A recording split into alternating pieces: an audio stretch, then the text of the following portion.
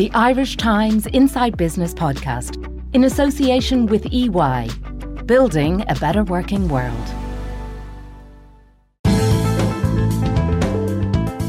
Hello and welcome to Inside Business with Ciarán Hancock, a podcast from the Irish Times. This week I'll be looking at the latest reports on house prices with Eoin Burke-Kennedy of the Irish Times and Marion Finnegan of estate agent Sherry Fitzgerald. And in the second half of the show I'll be talking to Eoin and Cliff Taylor of the Irish Times about our bulging corporation tax receipts. How long will this bounty last for? And what should we be doing with the surplus cash? First to housing. MyHome.ie, which is owned by the Irish Times, and Sherry Fitzgerald published reports this week on the latest movement in house prices. They both give a different slant on the market. In a short while you'll hear Marion Finnegan of Sherry Fitzgerald explain why we need to stop demonising private landlords who are quitting the rental market in their droves. But first I asked Eoin Burke-Kennedy to take us through the headline numbers in the two reports. So we've had two recent reports in recent days on the property market, giving us sort of conflicting signals on the surface, but maybe the experts will say they both show in general a kind of softening of the property market. So first off, we had MyHome.ie's latest quarterly update, and that suggested that the general price of homes in the country fell by 0.3% in the first quarter of this year. That was the third consecutive quarterly decline. So that shows a definite softening in the market. And then we had a report by Sherry Fitzgerald, the state's largest estate agent, saying prices were still rising by 0.8% in the first quarter of this year, and the annual inflation rate was still positive at 3.6%. Now, I just will remind listeners, these reports are based on different kind of metrics. So My Home is based on asking prices on its website. Sherry Fitzgerald is based on a basket of their own properties and the value of the properties within that basket. And then we have the CSO data, which predates both these reports, telling us that annual inflation is still positive, but on a monthly basis it has turned negative. And of course, the CSO's data is based on actual transactions, based on stamp duty data. So a confusing picture if you go granular in terms of each of those reports. But in general, I think we can see that the market is softening is probably the best description on the back of higher borrowing costs. And obviously, a lot of the industry here say that those borrowing costs, while limiting, buyer activity, will still be outgunned, outweighed, counterbalanced, whatever way you want to describe it, by the big supply issues at the centre of our market. Marion, help us make some sense of this. In Sherry Fitz's experience, are prices going up or down? Prices are rising, but by a much lower pace than they would have been doing for the last couple of years. So as we came out of COVID, we saw that initial, surge of demand to a market that was very undersupplied. And that led to price inflation in 2021 across the country coming in at just under 10% by our analysis. So as Eoin said there, we have a basket of properties that we revalue on a repeat valuation method every month. And that gives us our index. And we've been doing this since 1996. So it's a very long run series. In last year, that same analysis showed price inflation in around a little bit over 5% for the country. And then for the latest data, we're seeing price inflation for Ireland on an annual basis to the end of the first quarter coming in at 3.6%, for Dublin coming in at 2.9%. So what we're seeing is a marked and continuous slowdown over the last 2 years in the pace of inflation. I think that's probably what all the indices are saying, but it's dependent on the timing. One is looking at asking prices, others are looking at, depending on how you mix adjust the properties that are available. The other thing that's probably important to note when you're looking at this is that prior to COVID, there was a seasonality in the marketplace. So in the opening quarter, we typically sold starter homes, smaller properties. Then in the spring season, the larger, more mature properties came to the market. Everything quietened down for the summer, and then we saw a second season in September. After COVID, we were locked out of the market, obviously, between March and June. We reopened the doors on June the 8th, and seasonality went out the window. So all of that summer was like spring, and that just continued right the way through the end of the year, and indeed for most of 2021 and into 2022. What we're seeing this year definitively is a more seasonal marketplace. So January and February, in terms of new instructions across the board, across the entire country, was quiet, just as it would have been in 2019. And indeed in 2020, the first few months. And now we're seeing that uptick in terms of instructions coming through in properties of all shapes and sizes. So I think there's a little bit of an adjustment to the market as it returns to a more normal seasonal trends. And where do you think the property market is at the minute? Because there are lots of fears around recession. Interest rates are going up, obviously. So that makes the borrowing costs higher. And for first-time buyers especially, it just makes things a little bit tougher, doesn't it? So I just wonder whether, if you were to call the market at the moment, have we reached peak property prices in Ireland or not? I don't think so. And the reason I'm saying that is because if you look at a few factors, first of all, the demand for accommodation. So over the last 10 years, the average household size in Ireland has gone up, not down, which it should be doing in a normal trend line. And the reason for that is that we've been under-delivering properties, not delivering enough properties either to buy or to rent. So the people are being literally squeezed into the available accommodation. In the last 5 years alone, the population has grown by about 360,000, and we have delivered or increased the stock by about 120,000. But that's not just for the last 5 years, it's for the last 10 to 15 years. That's been the gap. The stock available to buy at the moment is 26% below where it was pre-COVID. So again, we now have about 15,000 units in our last analysis of stock available to buy over the entire country. That's incredibly low by any standard. We're selling just under 60,000 units across the entire country in a year. So to have 15,000, you have basically 3 months supply at any one time. That's too low for a functioning marketplace. So there's no doubt house prices are high relative to income levels overall. However, the demand for that accommodation is so great that it will underpin prices. I don't think we're going to continue to see the pace of price inflation that we've seen since we came out of COVID. I think we'll see a much more moderate, very low single-digit figure level of inflation reflecting that affordability challenge. But equally, I don't expect to see prices falling. So when you say single-digit, I mean, single-digit could be 1% or it could be 9%. 9% would be very toppy still. What do you mean by single-digit? Where are you falling? I think low single digits. I think for this year, it'll come in somewhere between 2 or 3%. And if you look at the trend lines that I just gave you a moment ago, where average values in Dublin in the last 12 months are 2.9, and Ireland overall is 3.6. What's interesting, though, when you delve into the figures a little bit further, is that it's actually rural Ireland that's driving the house price inflation. So the highest level of house price inflation is actually outside of Dublin at 4.5% in the year rather than in Dublin. And again, that probably reflects a few things. One, I think it reflects the fact that we haven't been replenishing stock in rural Ireland at all in the last 10 years. Secondly, it probably reflects affordability a little bit, but probably more pertinently, I think it's got to do with the stock available and that lack of new construction activity. And that is fueling demand for whatever is available, and it's fueling that higher level of price inflation. Owen, what is the solution to the housing crisis? The only one I can think of is an increase in supply. But we've had various reports out so far this year indicating that supply this year actually might fall below last year and certainly will be below demand levels, or what we perceive to be demand levels, as it has been since, for the past decade or so. So what's the picture in terms of supply as you see it for this year? Well, first and foremost, I think people and the population at large are realising there's no big bang solution to housing in this country.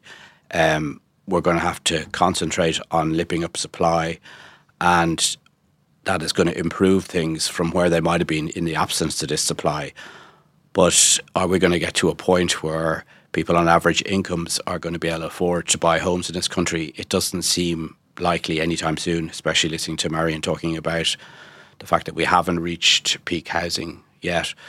There's a confusing array of stats on commencements, housing starts, planning, and there's a debate whether we will go down in construction levels this year or whether we'll stay at the sort of 29,000-30,000 figure that we got last year, on our way hopefully to going up again in 2024.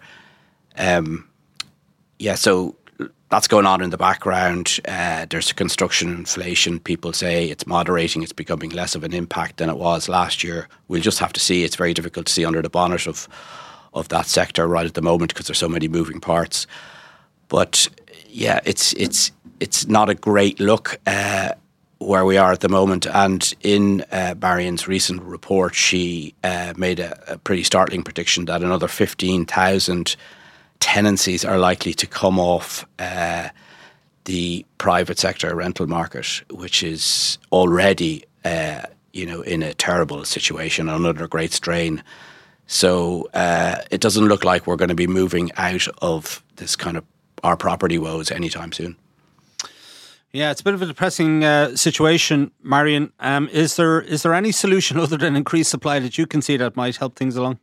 I mean, I think there's a myriad of solutions. Increased supply is the output that we need. We need to build more houses. I think what we need to ask ourselves is, how do we achieve that? Because to be fair, we have been talking about this need for, at least 7 or 8 years now, where there's been a recognition that the market is undersupplied and we need to build more. If you think back to 2015, in the government's first initiative looking at the housing market with the then First Minister for Housing, they suggested we need to deliver 25,000 houses. Now, it's very depressing to think it took us 7 years to actually achieve that target, which was only achieved in 2022.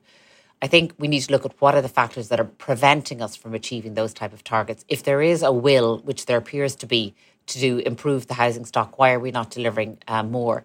And I think we can only control what is within our power to control. And it's something that I heard Stephen Garvey mention the other day from Glenveigh, and it's a very valid point. What can we control in order to contribute to that housing stock? The first thing is we have to ensure, and we are seeing better noise coming out on this in recent days, but we have to ensure that the planning system is working and optimally capable of delivering properties through the system. That clearly isn't happening now. I think the analysis that I've seen shows that there's about, now this could be wrong, but it's what's out there. It's about 70 people employed in terms of the planning regulatory body. That's simply inadequate. It should be a multiple of that. So we need to ensure that people are resourced with enough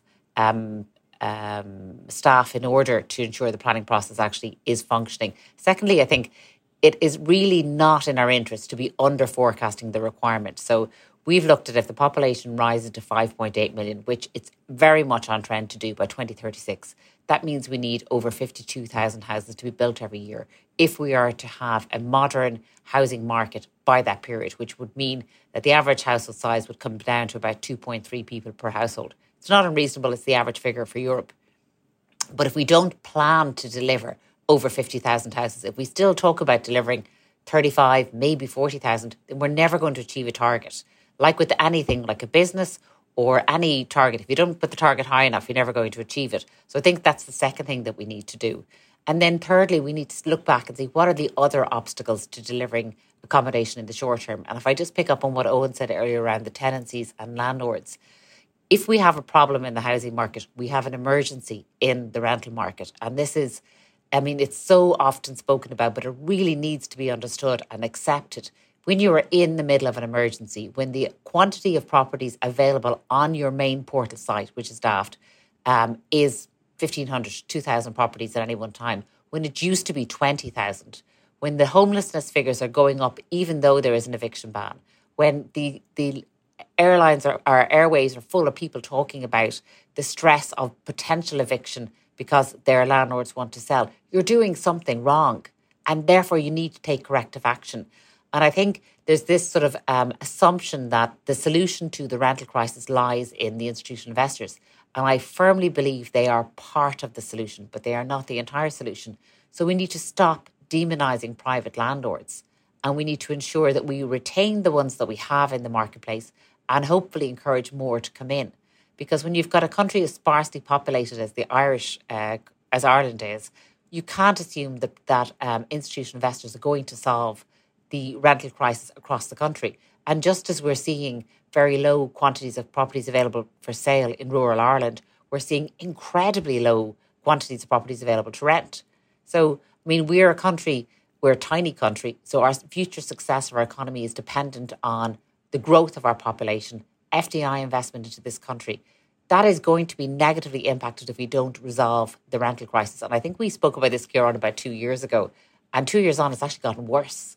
So I'm not quite sure what needs to happen. Where does Sherry Fitt stand on the end of the ban on evictions? Do you think that's a good thing or not the right time? I think that the ban on evictions in the first instance would only have been useful if something was done at that time.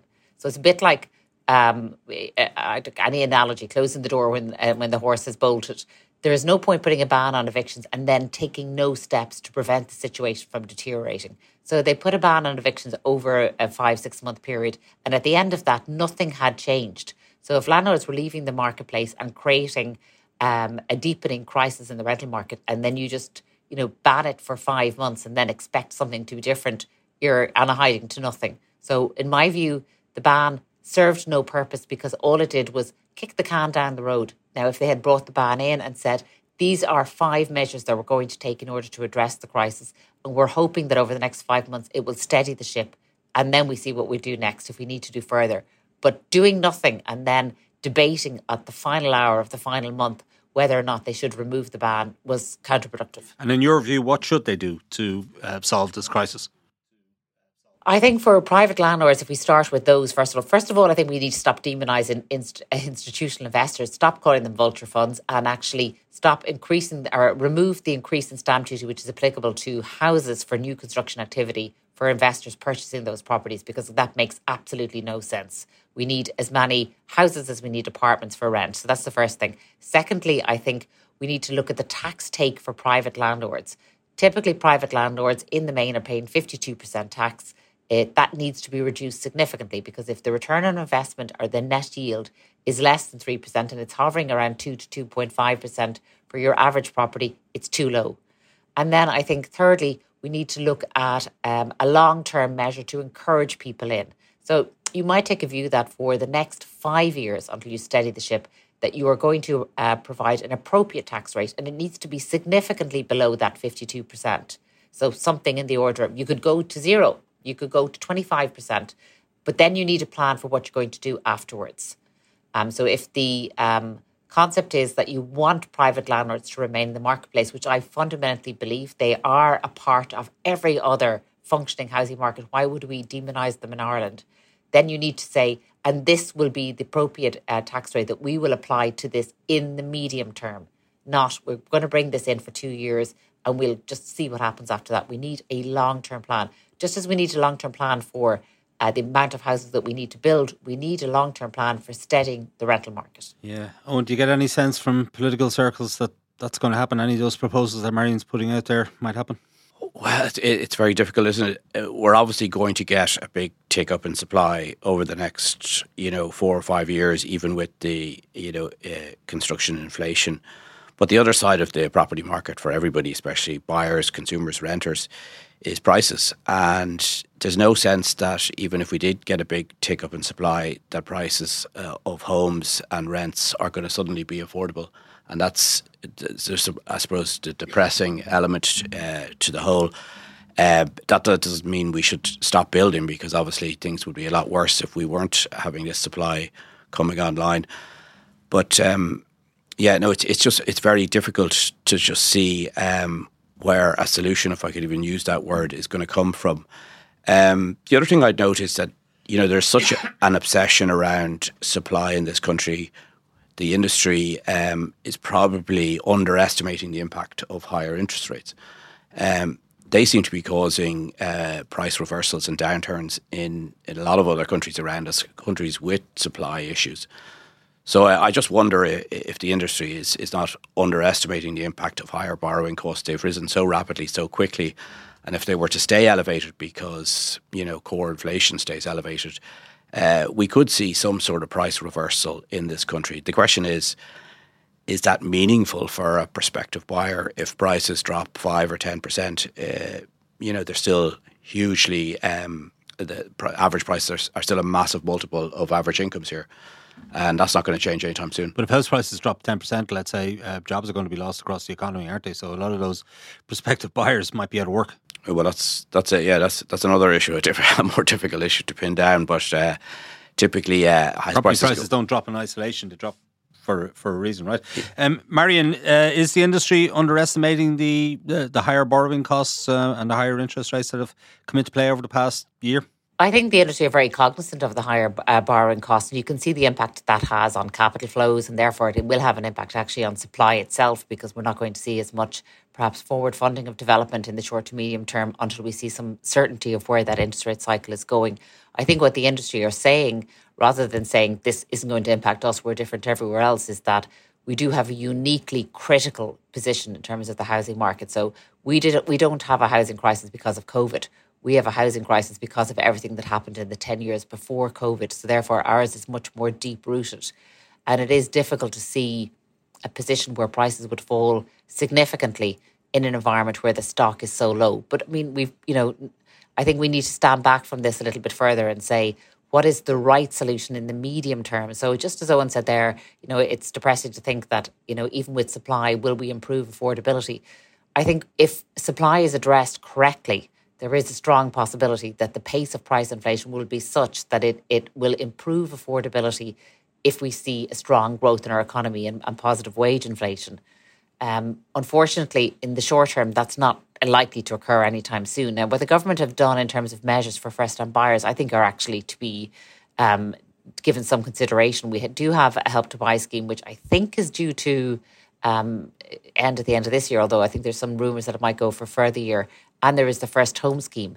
And collectively, they are both two very, very significant initiatives to help first-time buyers get on the property ladder. And like them or not, they could be an effective tool to improve affordability in the short term for first-time buyers. My biggest worry is that we're not thinking about other purchasing cohorts in this marketplace. So what about the quantity of people that are living in very large family homes that maybe are living there by themselves but cannot move out of that family home because there isn't an alternative? And could we not look at putting our focus on ensuring that supply that we deliver suits all parts of the market, not just first-time buyers? I do think that part of the reason we have a rental crisis and part of the reason why we have people living in accommodation that no longer suits their needs is that we have been for 30 years obsessed with first-time buyers rather than obsessed with ensuring that there's an adequate supply of all types of accommodation. Okay, Marion Finnegan and Owen Burke-Kennedy, thank you for joining us. We're going to take a short break now. When I return, Owen Burke-Kennedy and Cliff Taylor will join me to discuss the continuing rise in corporation tax receipts. Back in a few moments. At EY, our purpose is to build a better working world. As one of Ireland's leading professional services firms, our exceptional people are at the centre of everything we do. We deploy technology at speed and innovation at scale to deliver exceptional solutions for our clients, enabling them to transform and grow. To find out more, visit ey.com. Welcome back. This is Inside Business with Ciarán Hancock. On Tuesday, the government published the Exchequer receipts for the first quarter of the year. They showed another bulge in corporation tax receipts, up €1.3 billion year on year in the period. Shortly, you'll hear from Cliff Taylor of the Irish Times, but I began by asking Owen Burke-Kennedy to go through the headline figures. Yeah, so yesterday the Department of Finance published its latest Exchequer returns for the first quarter of 2023. And we had another surge in corporation tax receipts. They came in at $3.2 billion for the 3-month period. That included $2.6 billion in March alone. And the $3.2 billion for the first quarter was 70% up on the same period last year. Just to put that in context, last year we had a record $22.6 billion for the year as a whole. So we're already ahead of those record stats. And most of the time, the corporation tax, as you know, comes in later in the year. Now we're getting big figures in the early part of the year. Now we know one big corporate in Ireland, Apple, does tend to hand over tax in the early part of the year. So that may be the reason for this. We don't know. Obviously, this is all kept very hush-hush and quiet. So it's just an incredible situation to have these record levels of corporation tax pushing on again. It's a question of when does the windfall word become obsolete. Just to put it in context, over 50% of this tax windfall from corporation tax is coming from 10 companies, and corporation tax now counts for 1 in every €8 of tax collected as a whole. So extraordinary figures again from the corporation tax front. And this coming in spite of the fact that there's a very noticeable slowdown in tech, and that was noticeable last year as well when the tech layoffs started to bite, including in Ireland. Thousands of jobs have been lost in Ireland over the past 6 months in the tech sector. So just explain to us how the receipts are going up by so much in spite of the fact that the tech sector seems to be, in a downturn. Yeah, we're sort of looking out for that kind of flat spot somewhere along the line, and we never seem to get one in terms of corporation tax. And obviously the profits that are being paid tax on probably predate the softening and the tech crunch, and that's probably the explanation. So we might see a slowdown in corporation tax in 2024. It doesn't look like we'll see it at all this year. The Department of Finance officials were talking about their projection for the year, which is 22.7 billion, which is just 100 million up on last year. They said that will almost certainly now be exceeded this year. So yeah, it's interesting. We have been thinking about that, tech crunch and the slowdown tech, and when will it appear in our tax receipts? Goodbody's stockbrokers made a warning about it recently, but at the moment it just doesn't seem to be appearing at all. And every time we have warnings about corporation tax, they seem to go higher again. I mean, this has been going on for 4 or 5 years, and even the rainy day fund now, which contains 6 billion of excess corporation tax receipts, seems too small, too inadequate, too ad hoc to manage these excess receipts. So what the department and what the minister is going to announce in the next few weeks is the establishment of a sovereign wealth fund. And that's going to be actively managed, and that's going to basically house these receipts, which are going to, at the rate we're going, could build up quite quickly into a sizable fund. And with the kind of costs to the public first coming down the lines from the age-related costs, the green transition, this could be a key variable in the state's management of its public finances. Cliff, we had a sovereign wealth fund before, didn't we? We had the National Pension Reserve Fund, which was raided by the government, set up by Charlie McCreevy back in the day, and raided by the government then when the financial crash happened, because we had to bail out our banks. So this sounds like a Mark II. What do you think they're planning, and do you think they'll put a structure around it that will prevent future governments, politicians from being able to get their grubby hands on? Yeah, that's certainly a point, Kieran, that the Fiscal Advisory Council, which has been banging the drum on this long-term fund, has been making, that we need to have some kind of structure that means it can't be raided. It remains to be seen what Minister McGrath puts in place. And you would think as well, while the Department of Finance on one side is keen to put money away and keen to stop today's politicians pushing up spending even faster, they'll also want to leave a bit of leeway there in case trouble hits. So it'll be interesting to see what rules are put in place and exactly how it is structured. But you're right, the Pension Reserve Fund was raided to help bail out the banks and balance the exchequer numbers back in the day and after 2008 when huge pressure came on the exchequer. So it'll be interesting to see how this one is structured. Owen called it a rainy day fund. I know the government don't like that term. They were calling it the National Reserve Fund. And the suggestion seemed to me, in the early days of it at least, that this was money that was being held in reserve just in case we had a rainy day event, in case there was a recession, in case there was a big downturn in corporation tax receipts or whatever. The government would have some excess money to intervene and prop up the economy in the interim. Yeah, it's interesting actually. The rainy day phrase itself became a bit politically controversial because the opposition statements were always, well, look, the rainy day is here, you should be spending the money already. So they insisted on calling it the National Reserve Fund to kind of avoid that. So we're not quite clear how this is going to be structured, but we might be looking at a couple of different funds so that you will have the reserve fund. It's there as a kind of a short-term backstop in case, for example, the bottom falls out of corporation tax in 2024 or 2025 in an unexpected way, or there's some other bump in the economy. And also a longer term fund to help pay for the big things we know are coming down the tracks. Pensions is the one, state pensions is the one that's been underlined by the Fiscal Advisory Council. There's the bills from climate change, there's the bills from investment in housing. I suppose looking back at economic history here, a big problem has been the kind of boom to bust cycle we've gone through. So typically spending has been increased, and particularly investment spending in good times. And then when trouble hits, investment spending falls off the edge of a cliff because it's the easiest thing to cut. Because if you're a politician and you're faced with a choice between cutting welfare payments and current spending or cutting investment spending, investment is always going to be the easier one. So the strategy, I suspect, here is to try and provide a buffer that in case the Exchequer finances do get tight, that the kind of vital investments that we need in housing and climate, et cetera, that there's cash there to fund those over the long term, if you like. Now, this is our money, of course, and there are some citizens who might argue that they'd like to have it back, thank you very much, as opposed to putting it into a rainy day fund or call it what you want fund, and that they could do it back in terms of tax cuts because they're struggling to make ends meet. Yeah, it's an interesting argument, and it'll be interesting to see the run-up to the budget this year, to see what kind of debate comes on, and to see if Fine Gael, for example, who have been, I suppose, the main beaters of the drum on the tax cut agenda, start coming forward with the idea that there should be more tax cuts in the budget, because in the short term, there is money there to do that. The problem, I suppose, is that in the long term, all the experts are saying that, the taxes may actually have to go up to pay for all the additional spending that we need to do over the next few years, both in the kind of medium term and the long term.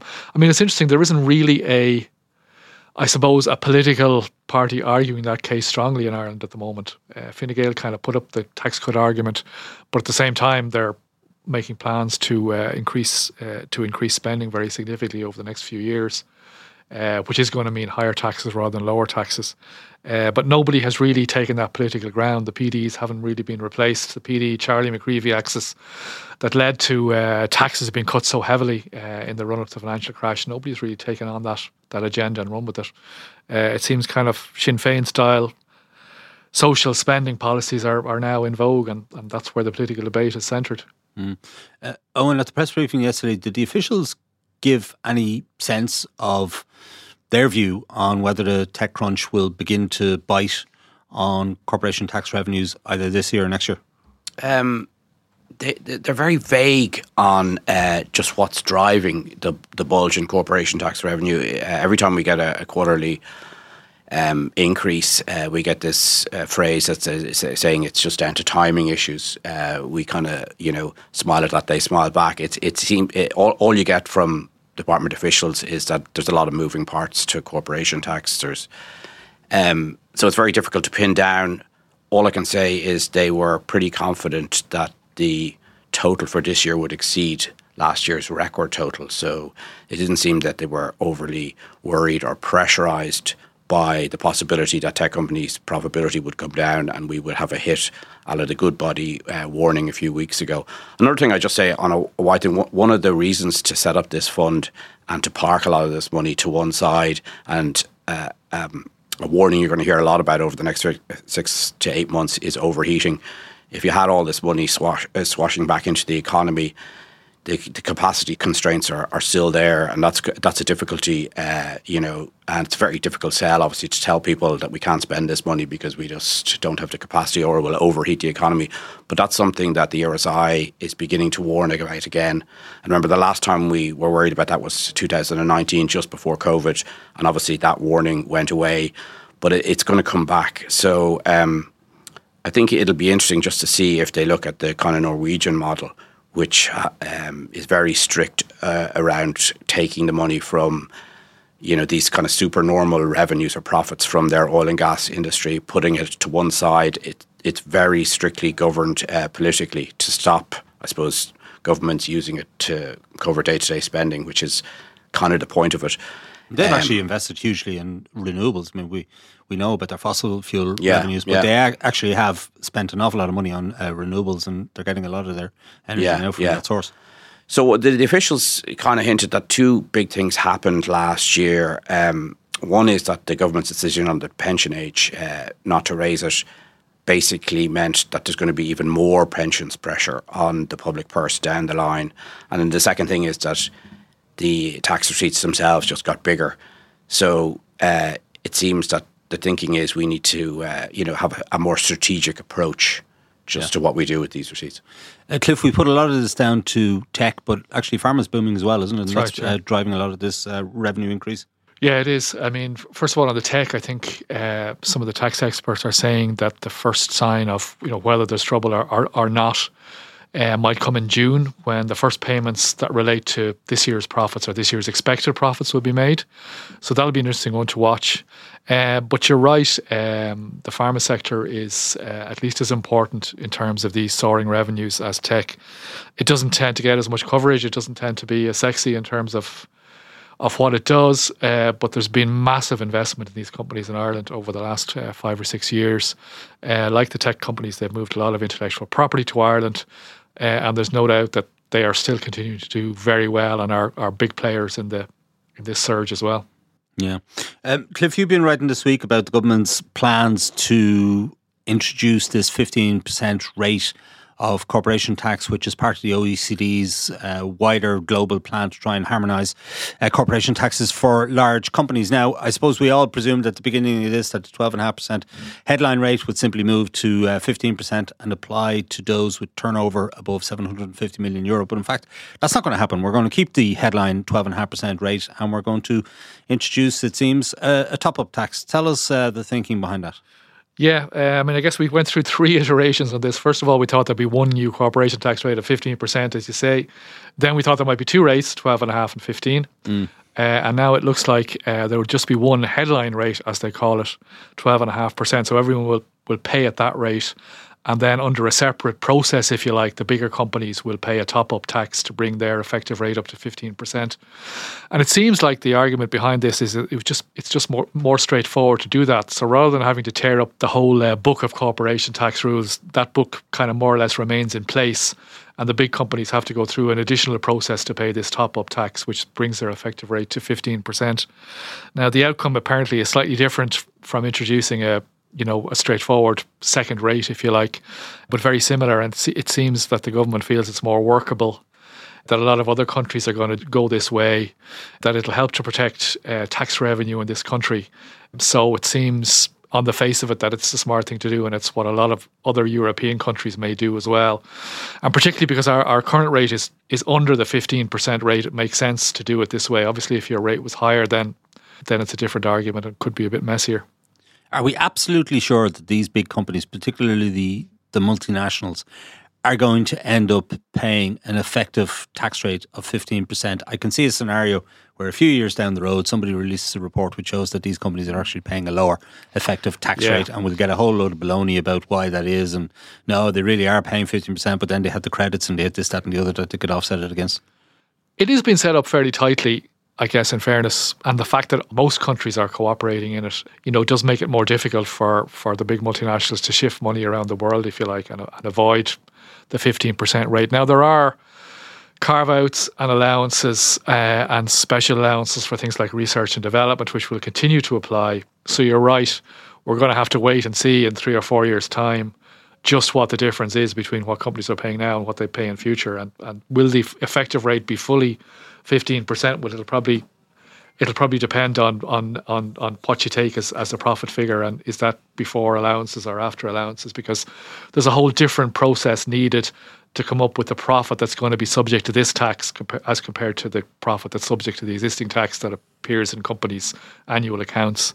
But yes, I think it is a process that will ensure companies, first of all, it makes it much more difficult to engage in the most aggressive forms of tax planning.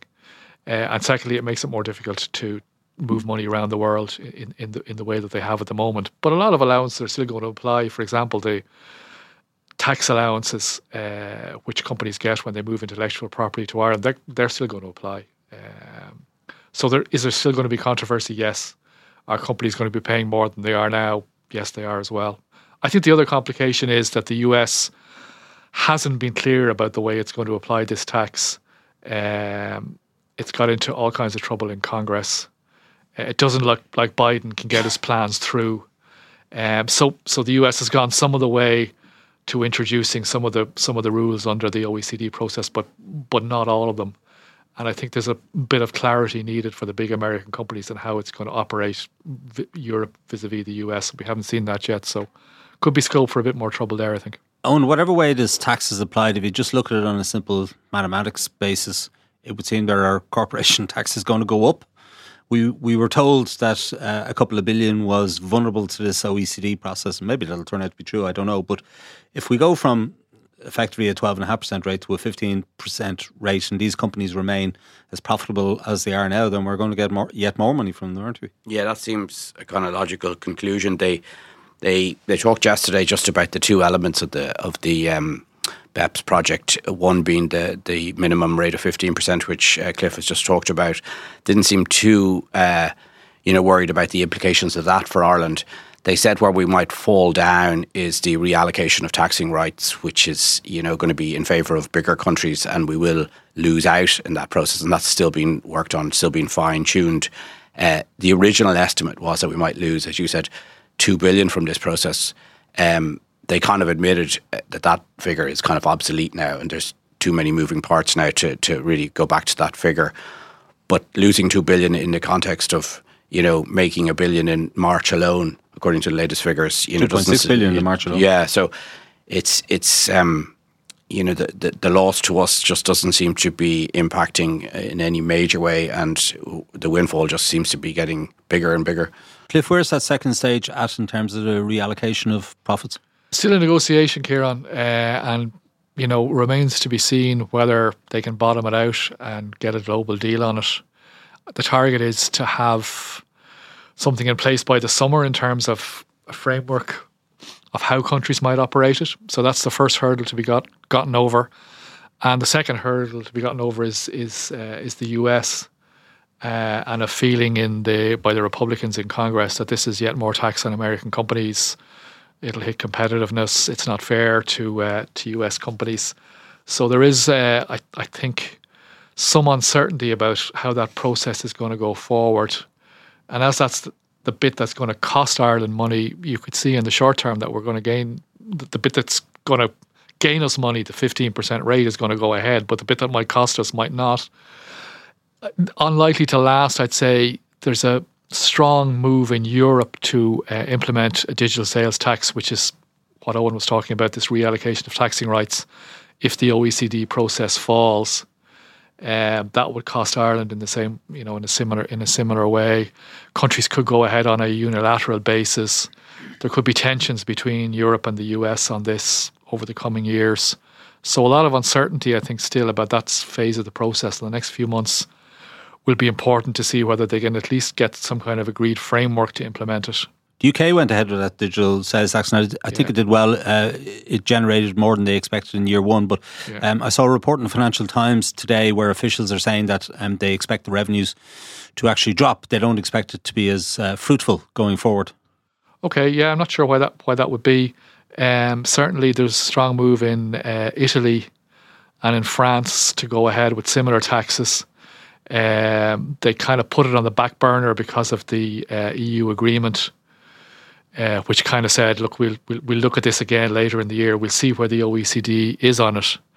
But I think even politically, it's going to be difficult for big countries like France not to go ahead in some form on this. And if you read the directive that the EU put forward in terms of implementing the 15%, it is mentioned a few times. That the ministers want to report back from the Commission and from negotiators later this year on how this is progressing. And they don't say what will happen, but the implicit point is that this hasn't been forgotten and that, something is going to happen here. Yeah, I think the reason behind it is that the tech companies are actually going to circumvent this tax on them, as they're wont to do. Well, I suppose that the difficulty there for the UK is if other countries aren't operating it, it's probably difficult for one country to do it on their own. What you need is for all of Europe to do it, and then it's hard for the companies to avoid. One thing I'd say, just we're always trying to pick up on what's happening to corporation tax here. So I'm looking at the global trends, and actually the global trends, whether it's COVID, whether it's increased corporate profitability, always seem to benefit us, and it's going up and up. And I think some of the officials were saying yesterday, the problem might be down the line for us is that one of these big companies, their capital allowances will run out and they leave.